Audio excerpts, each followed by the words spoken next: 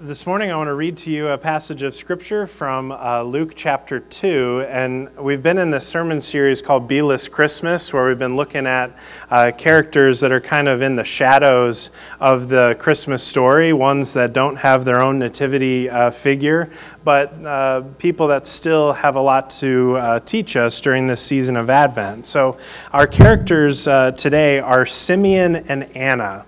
And they actually come into the story after Jesus' birth, when Mary and Joseph go to take the baby Jesus to the temple for some of the things that needed to be done to Jesus by Jewish culture.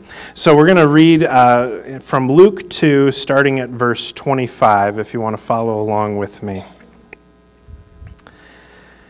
A man named Simeon was in Jerusalem, and he was righteous and devout. He eagerly anticipated the restoration of Israel, and the Holy Spirit rested on him. The Holy Spirit revealed to him that he wouldn't die before he had seen the Lord's Christ. Led by the Spirit, Simeon went into the temple area. Meanwhile, Jesus' parents brought the child to the temple so that they could do what was customary under the law. Simeon took Jesus in his arms and praised God and said, "Now, Master, let your servant go in peace according to your word, because my eyes have seen your salvation. You prepared this salvation in the presence of all people. It's a light for revelation to the Gentiles and a glory for your people Israel." His father and mother, Mary and Joseph, were amazed by what was said about him. Simeon blessed them and said to Mary, his mother, "This boy is assigned to be the cause of the falling and rising of many in Israel, and to be a sign that generates opposition, so that the inner thoughts of many will be revealed, and a sword will pierce your innermost being as well." Now there was also a prophet, Anna, the daughter of Phanuel, who belonged to the tribe of Asher. She was very old, and after she married, she lived with her husband for 7 years. She was now an 84-year-old widow. She never left the temple area, but worshiped God with fasting and prayer night and day. She approached at that very moment and began to praise God and to speak about Jesus to everyone who was looking forward to the redemption of Jerusalem. This is the word of God for us, the people of God. Thanks be to God. So, as the scripture reading says, there was once a man named Simeon who was in the city of Jerusalem, and he was righteous and a devout man, and one day he was led by the Spirit to the temple. Now, as I read this, I can't help but think of any one of us here today. Simeon was like you and me, I believe. He was just a regular guy, a churchgoer who was led by the Spirit to go to the temple or a church service on that particular day. We're told that Simeon was righteous and devout, but I like to think, in other words, that he was someone who just followed God, someone who wanted to love and serve in God's name, just like any one of us here. We're told a few verses later about another person by the name of Anna. And Anna was 84 years old. She was a widow, and she was someone who was at the temple all day and all night long, praying and fasting, worshiping. And again, my mind can't help but think go to people from this congregation or other churches that I've been a part of who seem to be at the church all the time. They're always there. They're always doing something. I feel like that was Anna. She was always at the temple, and she was a righteous and devout woman as well. And we're told that these two people, Simeon and Anna, had something in common. The scripture puts it that Simeon was eagerly anticipating the restoration of Israel.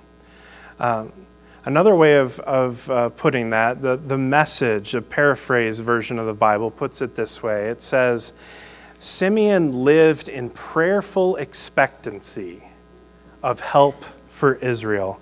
Prayerful expectancy of help for Israel. So in other words, Simeon, and I believe Anna as well, they wanted to see the world change. They wanted to see their world change. And they saw these terrible things that were happening all around them in the world. They saw Roman occupation. They saw war. They saw corrupt leaders, political and religious corrupt leaders. They saw poverty. They saw disease. And having seen all of these things, they wanted something to change. They wanted things to be different. And I can't help but think that that's what we want too. Because today we see all these same sorts of things, and we want to see the world changed as well. We see all this terrible stuff in the world, and we want and long for and hope for things to be different. Simeon and Anna, it says, were longing for the coming Messiah, the one who they believed as Jews was going to set all these things right in the world. All these things that they saw that were wrong, they believed the Messiah was going to come and set all of them right. And isn't that what we do during the season of Advent? Is hope for and pray for and long for that same thing. Advent is this time where we look forward to and we celebrate the birth of Christ. And even more than that, though, the season of Advent is the time where we look forward to when Christ will come again. Because Christ came once, he was born 2,000 years ago, but Advent isn't just about looking forward to Jesus' birth, but it's looking forward to when Christ will come again. And all these things that we see that are wrong with the world will be set right. Now, Scripture says that Simeon was told by the Holy Spirit that he would see the Messiah before he died. So the Messiah, the one who was going to set all these things right in the world, was going to come before Simeon died. Now, I can't help but wonder how long Simeon had been waiting for this Messiah to come. So here we have this regular guy, just like you and me, this regular girl, just like you and me, and they were people who were deeply longing for the world to be changed and to be set right, and they kept on coming to worship services week in and week out, hoping and praying, but as of yet they had seen nothing. Now, that sounds like us. It sounds like us because we've been coming to worship services, church services, Advent after Advent after Advent, hoping and praying for things to be different, hoping and praying for things to change, for our lives to be transformed, for the world to be made better. And as of yet, we've seen nothing. We come each Advent season hoping and praying that Christ will bring fully the peace and joy and love. That Christ will come and will be made whole and will be forgiven. And it doesn't come. We've been waiting and waiting and waiting, just like Simeon and Anna, coming to church week after week after week, just like Simeon and Anna, crying out to God for help, just like Simeon and Anna. And we're sure, right? We're sure that this promise that we heard is true. We've heard that the Messiah is coming soon, just like they did. But then we wonder to ourselves, well, where is he? Where is he? Where is this Savior that was promised to be coming? Where is Christ come again? Where is this new life that we've been hoping for? Where is the peace that we've been praying for? Where is the love that's supposed to come fully? We've seen it in bits and in little pieces here and there, but where is it in its entirety? And if you ask me, it's not hard to identify with Simeon and Anna in this story. Because they're just like us. They've been hoping and longing and waiting for all these years and haven't seen what was promised to them. Now, I don't know about you, but after a while of hoping and hoping and hoping and praying and praying and praying, I start to wonder if maybe there's anything to hope for anymore. I start to wonder if maybe there's any reason to keep on waiting. Because it hasn't come yet. How can I be sure it's going to come at all? If either of them felt like that at all, the gospel writer Luke doesn't let on to it. Luke reports that they kept on living with prayerful expectancy right up until the end. And that's really the first thing that stands out to me about this passage. And one of the things that I think we can learn from these B-listers this Christmas, I want to live like Simeon and Anna and live with prayerful expectancy. You see, I see a big difference between praying and hoping that something is going to happen. And maybe I'll pray for something big, but in the back of my mind, I'm kind of doubting whether it's actually going to happen or not. But Simeon and Anna invite us to pray expectantly, to pray as if it's actually going to happen. Sometimes I pray hoping that it's going to happen, but I don't actually expect it to happen. What would it take for you and me to live in prayerful expectancy? That's what I'm wondering. And how would it change our outlook on our lives? How would it make a difference in the way we go about our day-to-day? I feel like if we prayed expectantly rather than just prayed with some bland hope, that we would go through life with more courage. We'd go through life with something more to fill us up, more purpose.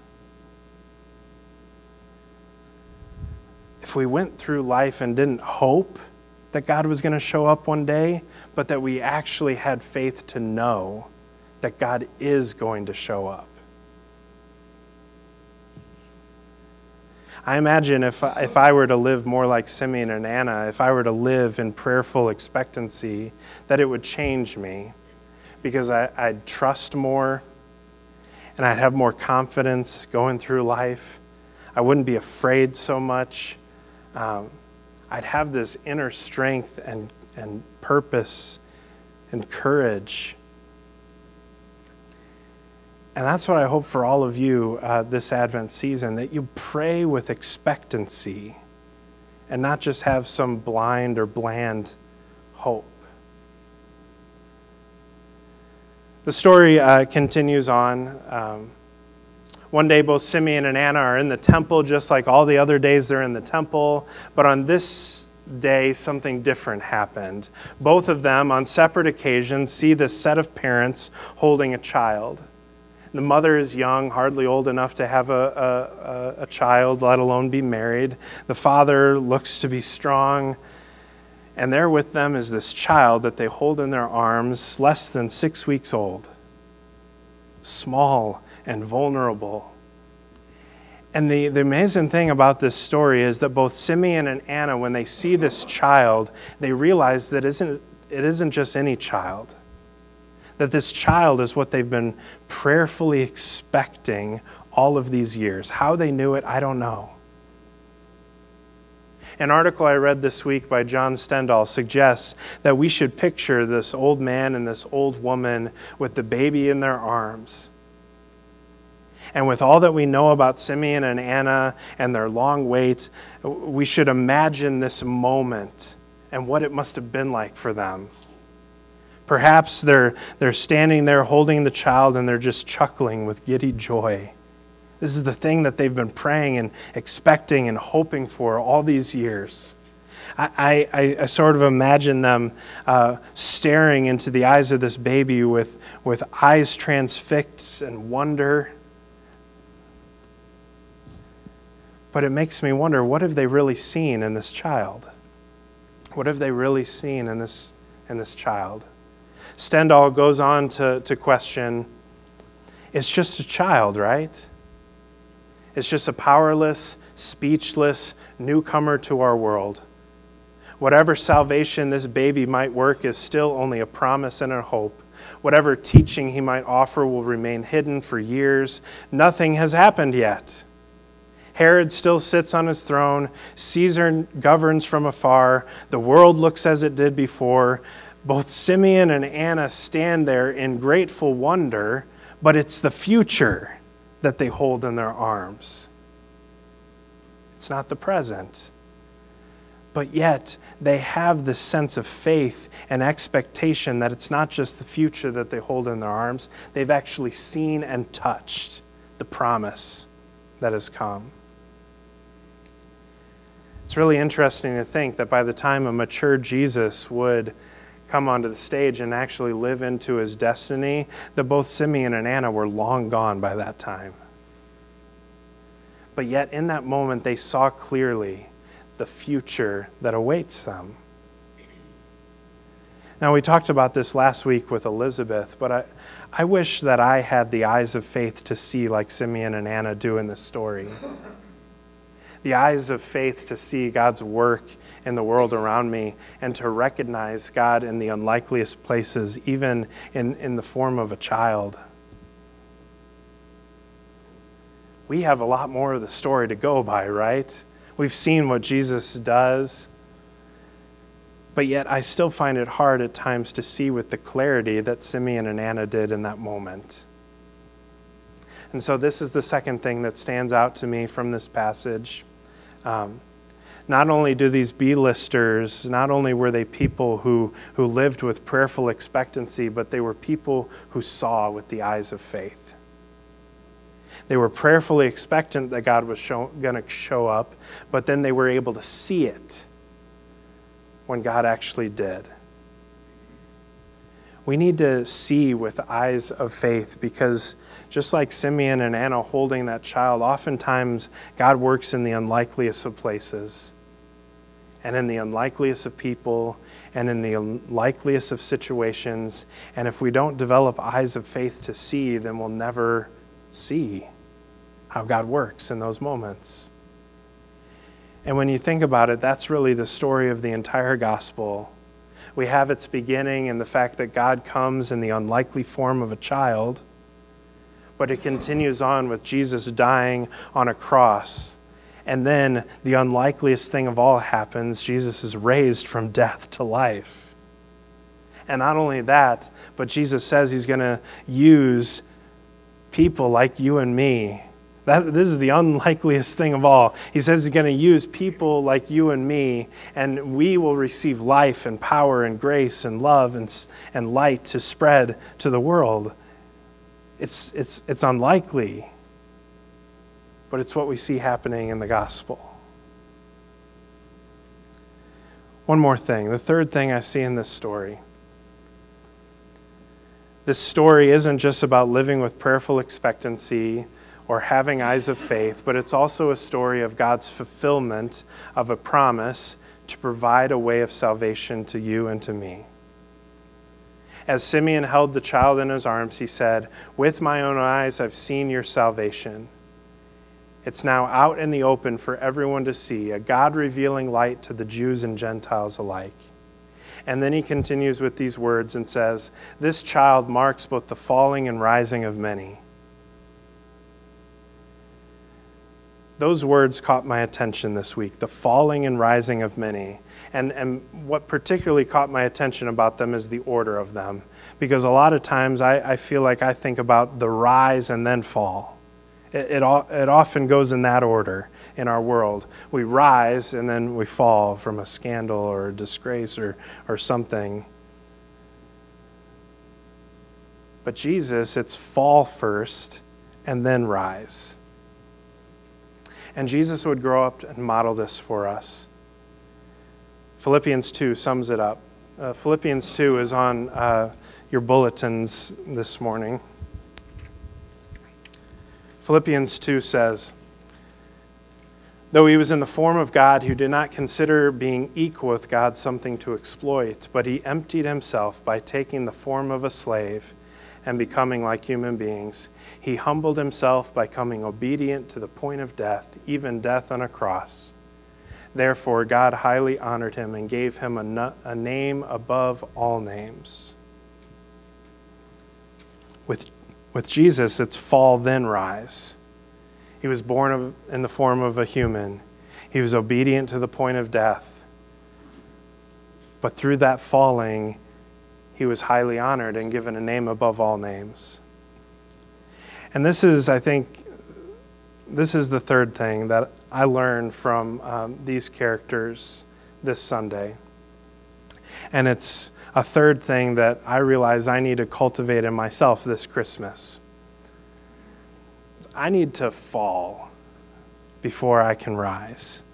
Sometimes I feel like we think that Christmas is all about us and what we want. But in this scripture, we learn from Jesus that it's fall, then rise. And so what I'm realizing is that I need to get out of the way sometimes and quit wanting things to go the way I want them to go. I need to fall on my knees and worship. I need to humble myself and admit where I've gone wrong. And it's in this falling that I believe will participate in the rising that is Christ.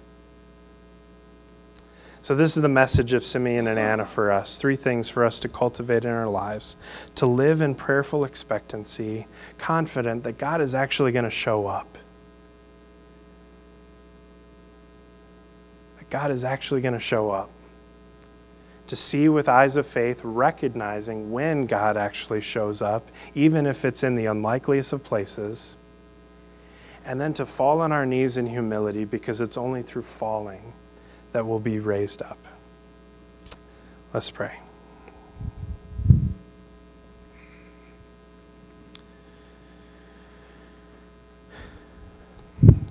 Gracious God, help us take this message to heart. This Christmas, we don't want to just hope that you're going to show up. We expect you to show up. We expect you to show up in our lives this year in a way that you haven't before. Give us the prayerful expectancy to know that that is true. God, also, we ask that you would give us the eyes of faith to see you when you actually do show up. Because sometimes we're so busy going through our lives, focused on all sorts of other things, that we don't actually see you when you do show up. We believe that you're all around us, you're everywhere, but we miss it. And God, we believe that one sure way of being prayerfully expectant and having eyes of faith is to humble ourselves.